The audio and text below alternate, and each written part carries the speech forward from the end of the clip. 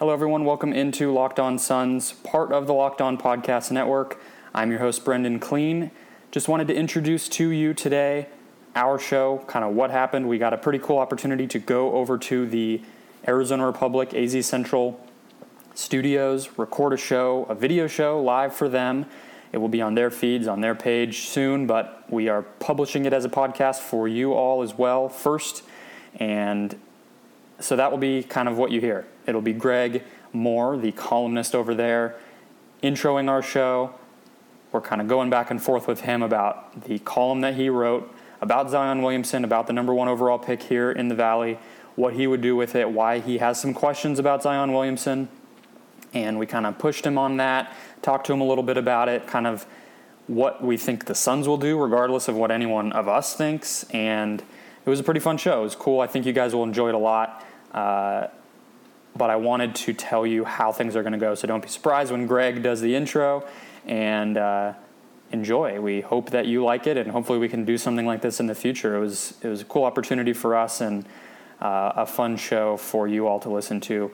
Before we get into that, make sure you're following our page at Locked On PHX Suns. As always, rate and review our show 5 stars if you love it, and don't review it if you don't love it. But thank you all, and enjoy Greg Moore. Greg Moore here, sports columnist, AZ Central Sports, along with two of my guys that I see all of the time at Suns games. We've got Evan Sidery and Brendan Clean. They're from SB Nation. They write for Bright Side of the Sun, and they do the Locked On Suns podcast. We're here to have a conversation about the Suns off season.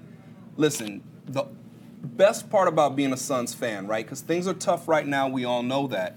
But it's trying to figure out how you might fix this franchise, how you might do things differently moving forward to get the team on the right track, which is to say winning, which is to say to come back to the playoffs. So from here, I'm going to let these guys drive the conversation, and I'll do my best to answer their questions. Alrighty, let's just dive right into it, Greg. And you had a call come out in Arizona Republic this week about Ja Morant. Yeah. You said you would take Ja Morant over Zion Williamson, and obviously there was some flag. We're in the Zion Williamson camp ourselves. We think that he's a better fit and a better prospect for the Phoenix Suns. But why don't you take the floor and explain why you want Ja Morant over Zion Williamson for the Suns? So the first thing is fit. I think that the Suns need a point guard more than they need anything else. A real concern for me with Zion is that the hype has been built up so high that I don't know how he possibly could live up to it. They just announced recently that there's going to be a new 30 for 30 that details the story of Felipe Lopez, who was LeBron James before LeBron James was LeBron James. And every generation's got all these guys who are the best who never made it, or these myths, or these guys who were amazing in some way, but it never really panned out for them at the highest level. I worry that the hype for Zion is so outsized that it's setting him up for that failure through no fault of his own. The other thing that I worry about with Zion is that his game is predicated purely on physicality and athleticism, and his whole life he's been the most physical, the most athletic guy on any court that he's ever stepped on. The Suns have a bunch of guys like that on their roster right now. DeAndre Ayton. The first time in his life he wasn't the biggest, baddest dude on the court was game 1 when he went up against DeAndre Jordan. And then it happened 80 more times or however many games he played. Sure. It's an adjustment. Josh Jackson is an athletic marvel. When was the last time you guys saw somebody that fast, could jump that high, quick twitch, reflexes, and he's a normal dude for the most part in the NBA. And so I worry about that transition for Zion as well. I don't see that skill to his game, that deft jump shot, that ability to just get a guy on your hip and make a nice, easy shot. And so I just really worry about his transition. And I know that the Suns, they need somebody who's ready to play right now. The Suns don't really need another guy who's going to figure it out as he plays. So how much do injuries, the potential for an injury, he suffered one this year, a couple weeks, how much is that what you're getting at as far as his game is predicated upon he's got to outleap everybody, he's got to get past everybody? Are you worried about an injury? That is a factor, although I try to put injuries to the side because that's just not cute, right? Like we're talking about somebody's livelihood, but it is a factor when you're evaluating a guy, right? Like if a guy has an injury history, look, Zion's shoe blew up, right? Like it wasn't his fault. But what we're talking about here is if you have somebody who is physically dominant, like me, I'm amazing at basketball when I play my 8-year-old sons, right? Like, they can't do anything with me. But if all of a sudden I play a bunch, right, exactly. Shoving them on the ground. There's nothing they can do. But when I play against other grown men, all of a sudden I look like one of the guys. I'm a normal person, all right? So I worry that Zion is outsized physically in the place that he's in, and then when he gets to this new level, he's just going to be normal, and he's not going to have like these skills to fall back on, like a really nice handle or a really clean jumper. Now, when you talk about injuries, let's talk about a guy like Blake Griffin, right? So LeBron James, when he came out, I think he averaged 20.5 points per game as a rookie. You guys will check me on this.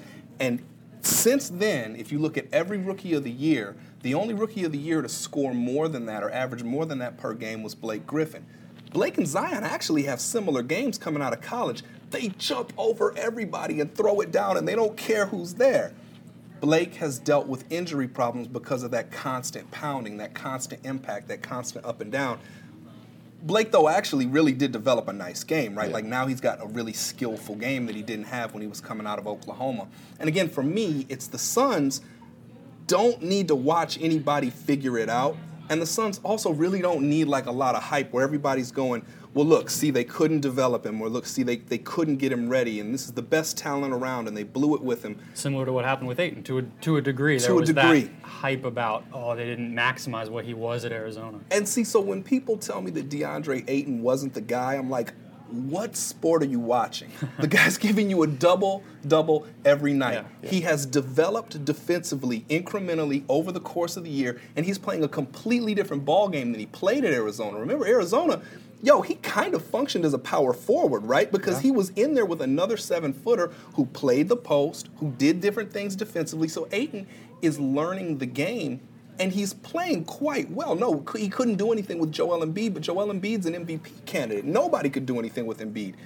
Is everything perfect? No, right? Can Ayton improve? Yes. But of course he can. I talk to scouts. Scouts tell me that in the old days, when guys used to stay in college for at least 3 years, when you would draft a big man, they would say you would need at least 2 or 3 years to figure out if that big man had the goods. Mm-hmm. That means DeAndre's on a 5-year timetable, and he looks like he's actually getting it done already. It looks like this guy is a ball player, right? So, again, this is not a knock on Zion. Also, I wouldn't mind being wrong here, right? Like, I wouldn't mind Zion proving me specifically wrong, and one day, 10, 15 years from now, when he's getting ready to go to the Hall of Fame, somebody bakes me a cake with that column, and I've got to eat my words. I'm totally okay with that. I'm just saying that for the Suns right now, Ja Morant plays kind of like he's going to play in the NBA. He's going to be on the perimeter. Yeah. He's going to be setting you up left and right. He's going to be shooting jump shots from a long distance. And there's one more piece of it. Ja didn't have the goods coming out of high school. He had to learn it, right? Ja had to get tough and find something within himself to elevate himself from Murray State. Zion, man, everybody's like catered to him his whole life, and that's the same way with a lot of the guys who are currently on the Suns roster. They, for the first time, are dealing with that adversity. Ja has dealt with it, knows how to deal with it, knows how to turn that into something positive. Just in terms of fit, right, and in terms of potential. If you're giving me my pick, I think I'm going to pick Ja. I might be unpopular there, but I'm okay with that. I would personally go with Zion. Like we've said on Locked On Suns plenty with Brennan and I think that Zion is a near perfect prospect. I think he's better than what Luka Doncic and DeAndre Ayton were last year. I think if you put him in the 2018 draft class, he's the #1 pick. I just think when you see guys like Blake Griffin, Larry Johnson, for example, back in the day, obviously they had injuries that slowed him down a little bit, but all NBA Hall of Fame type players. So I think you really can't pass on a transcendent talent like Zion Williamson. But the more you think about it, Greg, I mean, from the Ja Morant standpoint, what stood out to you when you watch him play? Because for me, I mean, the dazzling athleticism, the eye-popping playmaking ability from him, he reminds me a little bit of De'Aaron Fox, John Wall sort of. What do you think? He reminds me exactly of De'Aaron Fox. Really quickly on the Larry Johnson comparison, Bobby Hurley made that comparison. I was like, yeah. Larry Johnson got better after he got hurt. Larry Johnson messed his back up and developed a jump shot. And when his athleticism waned, he actually had a really nice second half of his career with the Knicks. Blake changed to a different type of guy recently as well. I mean, it happens. It does happen. All right. So what do I like about Ja? It's Murray State. And he's got these guys out there acting like, like they go to Kentucky. Like he's got these guys acting like they go to Indiana or some blue blood school, right? He's got these guys playing ball above their heads. He's throwing them passes that they're not going to catch to the point that they actually start catching them, to the point that they actually start finishing them. He also seems equally willing to distribute and to take over, and that's a really hard balance to strike. Like we've seen games where he passed it here, he passed it there, and then he said, forget this, and he made 3 shots in a row. Or that second tournament game, I forget who they were playing, they lost that game. Ja kept him in it in the first half. I think he was like 4 of 5 from 3 in the first half. You guys check me on the stats. It was that 3-point shooting that kept Murray State in the game, and there was not a player on that team who was hanging his head. There was not a player on that team who didn't feel like the baddest dude on the court was with them. And I just love that attitude that he's able to carry that. And again, I heard another analyst saying this. He's able to pass the ball with both hands. I noticed that. I noticed that he's kind of fearless when he finishes, but he does seem in control. Like you guys have seen guys go to the rim, and they're a bit out of control, and they're not able to finish the play. Josh Jackson. We all thought it. But I actually love that about Josh, because I think Josh's stubbornness and his inability to recognize what we all see, he's like, nah, I'm going to do this my way, and it's going to work. I think that's going to be kind of what makes him a special player. I think Josh still has a lot of potential to be a really special player. Ja gets to the hoop, but he really seems to be under a lot of control. And again, he does seem to play a style right this second that he's going to be able to play in the NBA. Hey guys, we'll get back to Greg in a second. Want to tell you really quickly about today's sponsor, and that, as always, is Homey. Homey is changing the game in the real estate market here in Phoenix, and they want you to come along for that ride with them. As you know, Homey can sell your home for just $1,500. That's a flat rate of just $1,500 to list your house on the open market and sell it. They can also help you qualify for a $5,000 buyer refund if you go through them.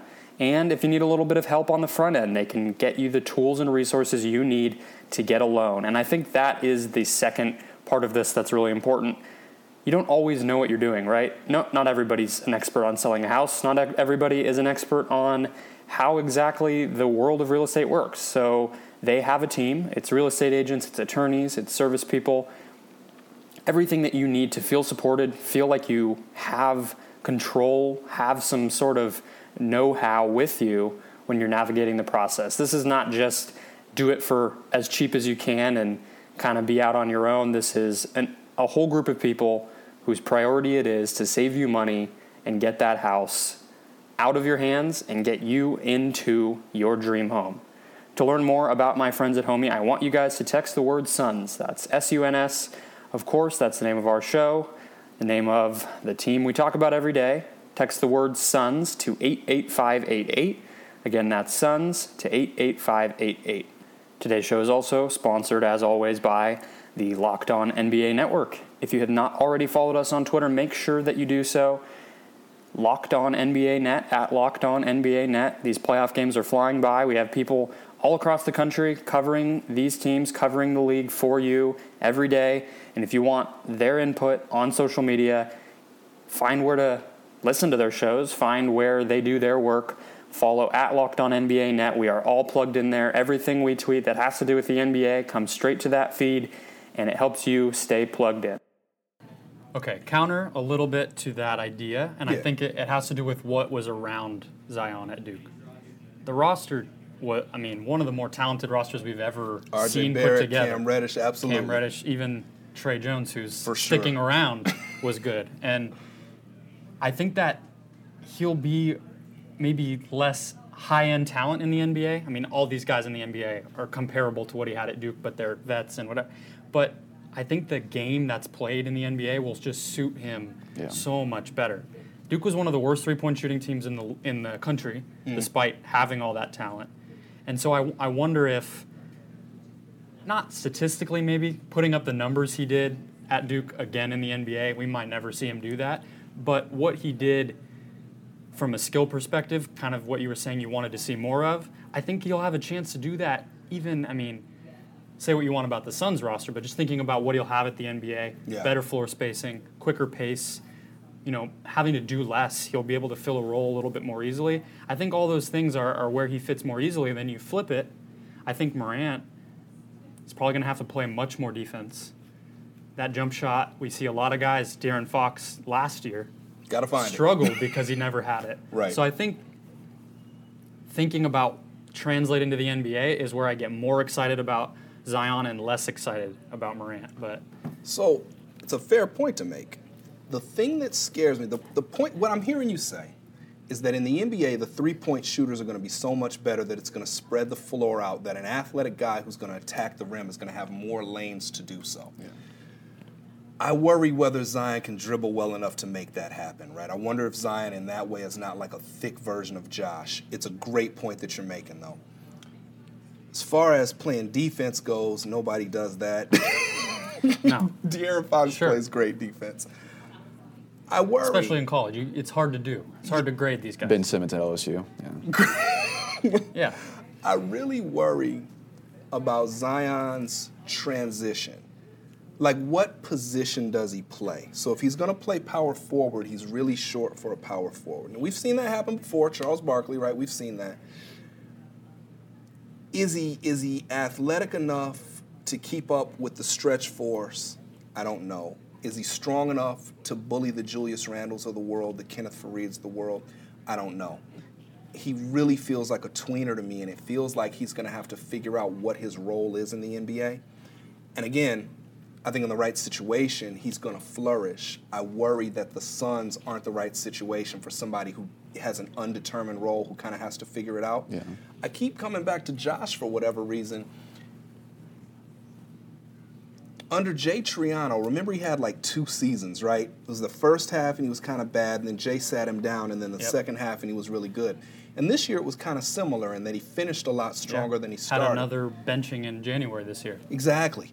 With Josh, it's all about like system and fit and what are you asking him to do. And if Josh knows his role, then I think he can perform it. But if he's out there kind of freelancing, you're seeing him learn as he plays. And I feel like Zion might be in a similar situation, only with less ball handling. So it might be like there are times when he's lost on the court. All of this to say, guys, I hope to God I'm wrong. I hope to God that he has a great career. Hey, yo, Zion, man, I'm hopeful that you have a long, great career, end up in the Hall of Fame. And again, I'm hopeful that I'm eating my words and that some other team, you flourish. I'm just concerned about fit here with where the Suns are in the team's evolution and where he is in his evolution as a ball player. I just don't know that that's a good marriage. You bring good points there, Greg. And let me ask you just, the lottery is in less than a month now. Yeah. What do you think, if they do land the number 1 pick, are we going to see a column from you saying Ja Morant should be the number 1 pick, or what do you do with that? Hey, if you're pinning me to it, I think Ja's the number 1 pick. But trades, right? Like, it all depends on who you can get, right? Like, I don't know who's out there, who can you get. So for me, I've been thinking about this a lot, man. I'm beginning to think Kevin Durant's like the perfect ball player. I'm beginning to think Kevin Durant on any team he goes to. He's unfair. Yeah. Right. I don't care who you add him to, right? Yeah.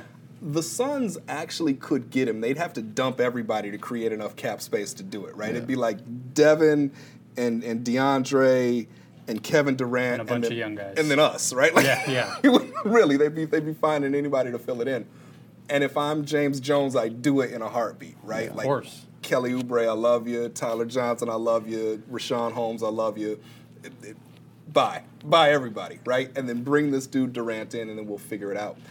So for me, the trade is always the big what-if factor. What can you get? What could you get? Makes you wonder whether you could just trade it back 1 spot, right? Like whoever's the number 2. If the Knicks are number 2. You can get a lot for Zion Williamson. You just trade it back 1 spot. You still get your guy, and then maybe you get a little stuff. The problem is that the Suns have really bad cap space right now, right? Like Not a ton.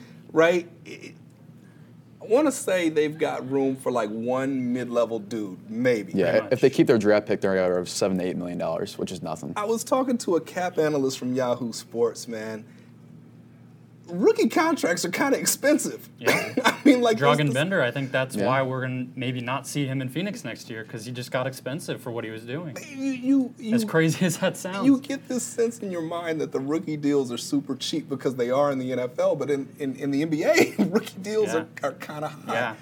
So if you've got 7 or 8 guys who are roughly making between $7 million and $10 million bucks, can you imagine paying a luxury tax on a 19-win team? Anyway, so no. So that's why, like, when you start to think about what the trade possibility could be, I don't know 100% what the answer is right there. But man, what if you could just trade it back one spot, then maybe load up with some other picks later, maybe dump some contracts. You know, the Suns don't have like a lot of bad contracts though. Even Tyler making 19. He's a valuable asset. He's an expiring, right? He's an expiring. You could trade him to somebody to get somebody. He also can play. And then that last day, right, that media day, when he signaled this willingness to come off the bench, said he did it in high school. He's eager to do it as a pro because he looks up to Jamal Crawford so much. If you just think about that, like, that's the ultimate team player. And you know, on the other half of that deal, he's not going to command $19 million a year again, right? So what are we talking, maybe half that, maybe, like around there? Maybe half, yeah. So, right, so he's a valuable piece.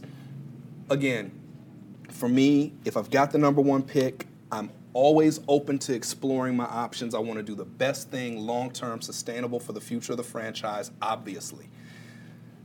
That kid Morant sure does look nice, and I wonder if I can get cute. I wonder if I can just get a little bit more. Yeah. So you ended your column with basically, and by the way, the Suns need a point guard, which is been what else have we been talking about 2 straight for 2 years. years with this team, right? So how much of your feeling on this, and I guess we can try to maybe put our hats on to put ourselves in the building down the road and imagine what they're thinking. How much of this decision should or will play a part, or will that play a part in it, of we just need a guy at that spot? Maybe there's a downtick a little bit in how we value these two, but we need this more than the other thing. It's a great point. I think in the draft, I start with best available. But we've seen what happens with log jams here in this town before. Not just IT, Bledsoe, and Goran. Like we've also seen, was it Kevin Johnson, Penny Hardaway, Jason Kidd. Got a thing for point guards. We got a thing for log jams at point guard. If I'm just viewing them as prospects, I see Ja every bit as the prospect as I do with Zion. Okay. Again, for me, I always like guys who have to prove something and then grow into it because I know that they've got that as part of their makeup. I always worry about guys who've had it kind of easy. I know if there's no easy pathway to the NBA. There is not. But again, if you are the biggest, baddest, strongest, fastest, most athletic, most physical, most gifted guy your whole life, when you finally meet your match, I have to figure out how you respond to it. You guys know I'm a big boxing guy, right? I'm a big boxing guy. You never know what a guy has in his heart until it's tested, right? Yeah. So until a guy's really, really been in trouble, like really been hit, hurt late in a fight, you don't know how he's going to respond to that. Some guys get hit and fold up and you never hear about them again. Some guys get hit and it spurs them to new heights. We know what Ja's response is because he's been through it. He was not highly recruited. He went to a school nobody's heard of and couldn't find on a map. There are 50 states. Murray is not one of them. Yeah. They get a school, but not their own state. There you go. And so we know what he can do. So if you're asking me right this second, what do I do if I get the number 1 pick? I go Ja Morant. But again, my thinking, right, especially now that I got a guy like Jeff Bowers got my back, right? How can we get cute, Jeff? You've been through this a couple of times. You've seen some things. What can we do?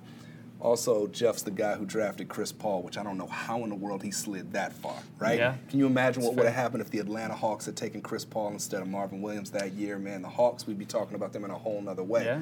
So it just seems logical to me is all. It just seems logical. Well, and I think Jones, everything we've heard from him since he joined the franchise indicates that he values what you're talking about, a guy who kind of is like him to a certain degree in the way that Suns fans remember James Jones as the quiet guy that made some threes.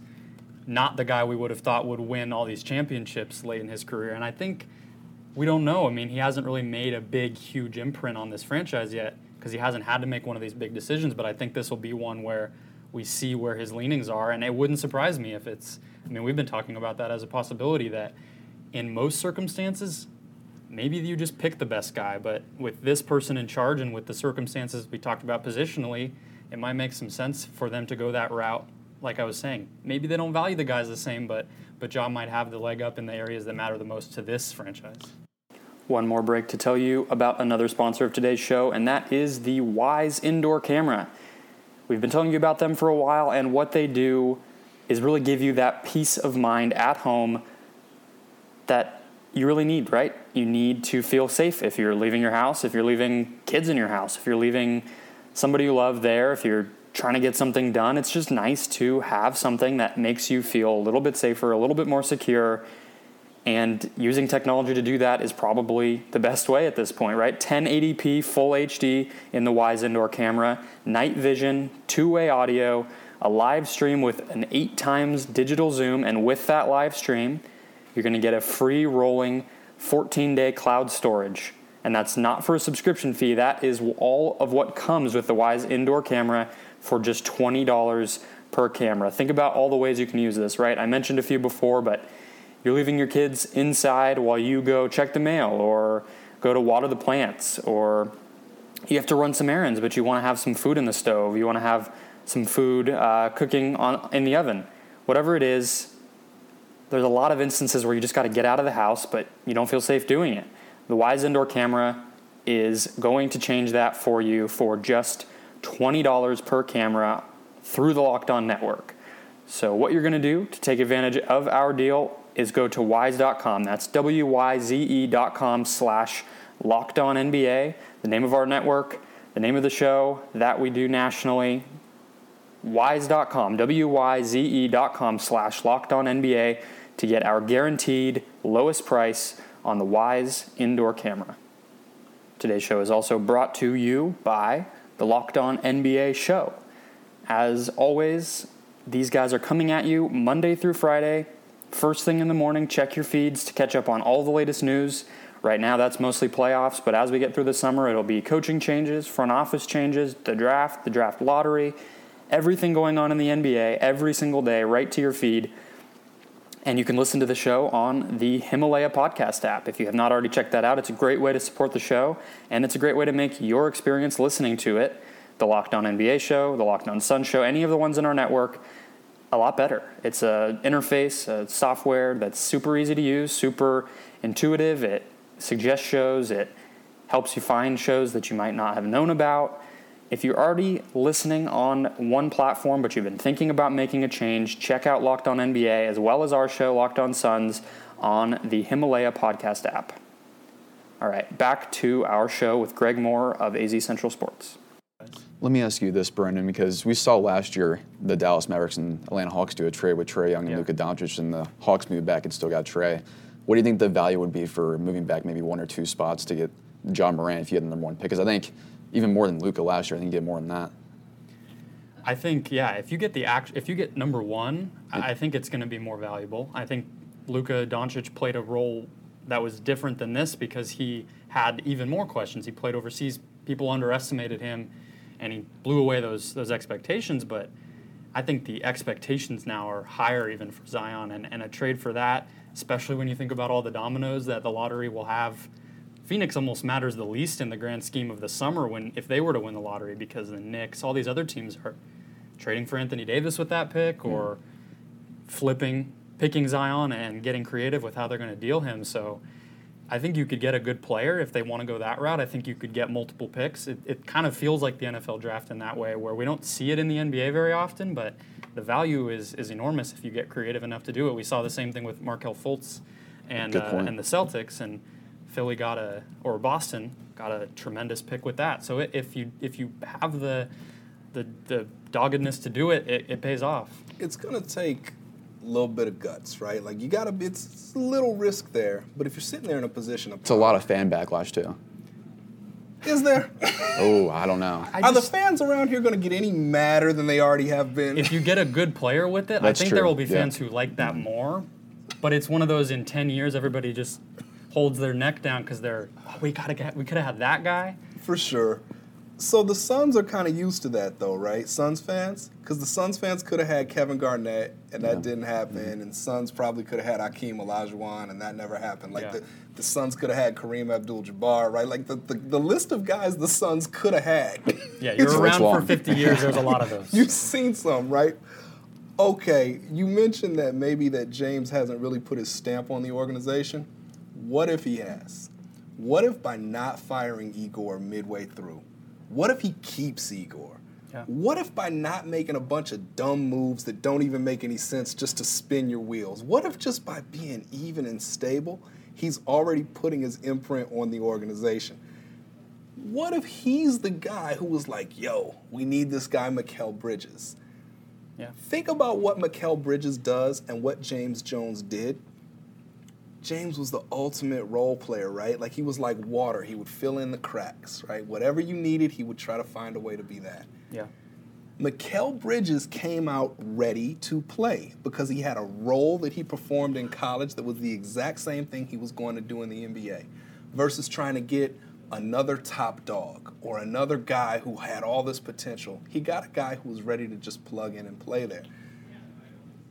I wonder if there's not more room for that around here, just getting guys who are just ready to step into a role, be professional, take their 20 minutes, get their 7 shots, be a good guy in the locker room, and all of a sudden, you guys remember that stretch, right? I talk about this stretch all the time. They closed the door on the Lakers. They beat Milwaukee. They beat Golden State. There hasn't been as much fun in that arena in I don't know how long, right? You would have thought it was a playoff stretch. Imagine if that can stretch out, right? Like, because that happened. We're not looking at something like could happen that did happen if you just had a little bit more veteran presence. And really that happened because you had 2 guys with 4 years in to play alongside Devin, who's got 4 years in. You got a little bit older. So anyway, I think about that stuff. All right, let me give you guys my favorite James Jones story. I don't know how long we've been going. I feel like we should probably wrap it up at a certain point. I'm good. We could talk like forever. This is fun for me, right? My favorite James Jones story. It's like the day he gets hired, he gets announced. James has like an uncle who played pro baseball. And we were just talking about family, right? James and I have some similarities in that. I've got 4 kids, and all of them, their name starts with G. And James has, I think, 3 kids, and all their names starts with J, right? Like, it's just just a thing that guys our age do, I guess. I don't know. James, I asked him, like, where does he sort of get his strength, and how did he learn how to be, you know, kind of who he was? And he talked about his mother, and he said when he was in school, his mother said to him, you can get all A's and play basketball, or you can get all A's. Yeah. And I just love that as an expectation, right? I just love that as, you know, you're gonna take care of the right thing, and then everything else comes after that. Only a mom could come up with something like that. I know, right? And it's so pithy, right? I Yeah. love it. But if you just take that and then just apply it, like, from a philosophical perspective to how you would run a basketball team, you're gonna do the right thing, period. Yeah. And then whatever comes after that comes after that. And so if that's the case, you need James Joneses on your roster. LeBron James called him the best teammate I ever had. You need guys who just know their role, are happy to do it. They have 10 or 15-year careers where they just come in and they do that thing. They play some shutdown defense. They hit a couple big threes. They wave the towel real well, or whatever their role is. And if he can acquire guys like that, figure out a way to get James Randle around here, or Julius Randle around here, please. I would love to see Julius Randle around here. If you can find guys who can fill a role, I think that's just a really good way to build a franchise and build it in a way that's sustainable. We'll see what happens, right? I sound optimistic. I always sound optimistic. It's who I am. I hope it works, right? It's more fun when that arena's rocking. It was rocking, that stretch you were talking about. The Lakers of all teams too. That was the most loudest I've ever seen it. Yeah, ended their playoff chase. Yeah, but before we end things up, let's wrap on this point because you brought it up and I found it interesting. Still haven't done this publicly yet. Yeah. Are you surprised that they haven't publicly backed Igor Kokoshkov yet, even though it's been a couple weeks after the regular season? I hate that, right? Yeah. Like I really like Igor. I just don't know that he's the best communicator for the group that he had. You guys know Igor speaks softly. Very soft-spoken, yeah. Right? And what's he got? He's got a bunch of young guys who are from the AAU system who maybe are used to getting yelled at a little bit, right? Yeah. When you're kind of a rowdy group too. It's a rowdy group, right? And I think of myself 20 years ago. I was learning how to motivate myself. Then later in my career, I kind of knew how to motivate myself. And I think you have to fit your coach to your personnel. If they can bring back a veteran group, a more veteran group, I think Igor's perfect. I think one of you guys wrote something about the assistant coaches that Igor might bring in. Yeah, it was an interesting list. I love Corliss Williamson as a coach for big men, but I wonder if you can't also have like a bigger man to sort of help with that, right? Like somebody who's just like 8 feet tall, just can help, right? Maybe DeAndre grows a little bit if he's in the room. What I like about Corliss as an assistant coach is that he survived and thrived down on the low block as an undersized guy. So if you get Zion, there's a really great mentor right there for him, in addition to Barkley. So there's that. I love what I always like to call him Little Nate. Nate McMillan's son did a great job of being really vocal and taking control of the defense. I love Igor's after timeout plays because of what I've heard scouts say. You guys remember the Washington game? I was talking about this on ABC 15 with Craig Fouie. Washington game, waning seconds, down 3, you need a three-pointer. Devin's got 50. Everybody in the building knows it's going to one or two guys. It's going to Devin or Troy Daniels. Troy's one of the best shooters in the NBA. Igor draws up a play. There's nobody within 5 feet of Troy. Troy didn't knock it down, but that was not Igor's fault. I don't think that there's a need to stand up and say he's our guy. I don't know what purpose that serves. They used to call that the kiss of death, right? When you get the vote of confidence from your organization, you're immediately going to get fired. It's an old thing. I think if you are going to replace Igor, it's got to be obvious. I think you got to bring in a coach. Everybody goes, oh yeah.